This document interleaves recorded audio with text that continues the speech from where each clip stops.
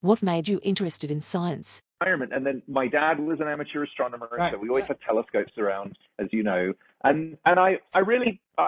spent a lot of time thanking my mother retrospectively.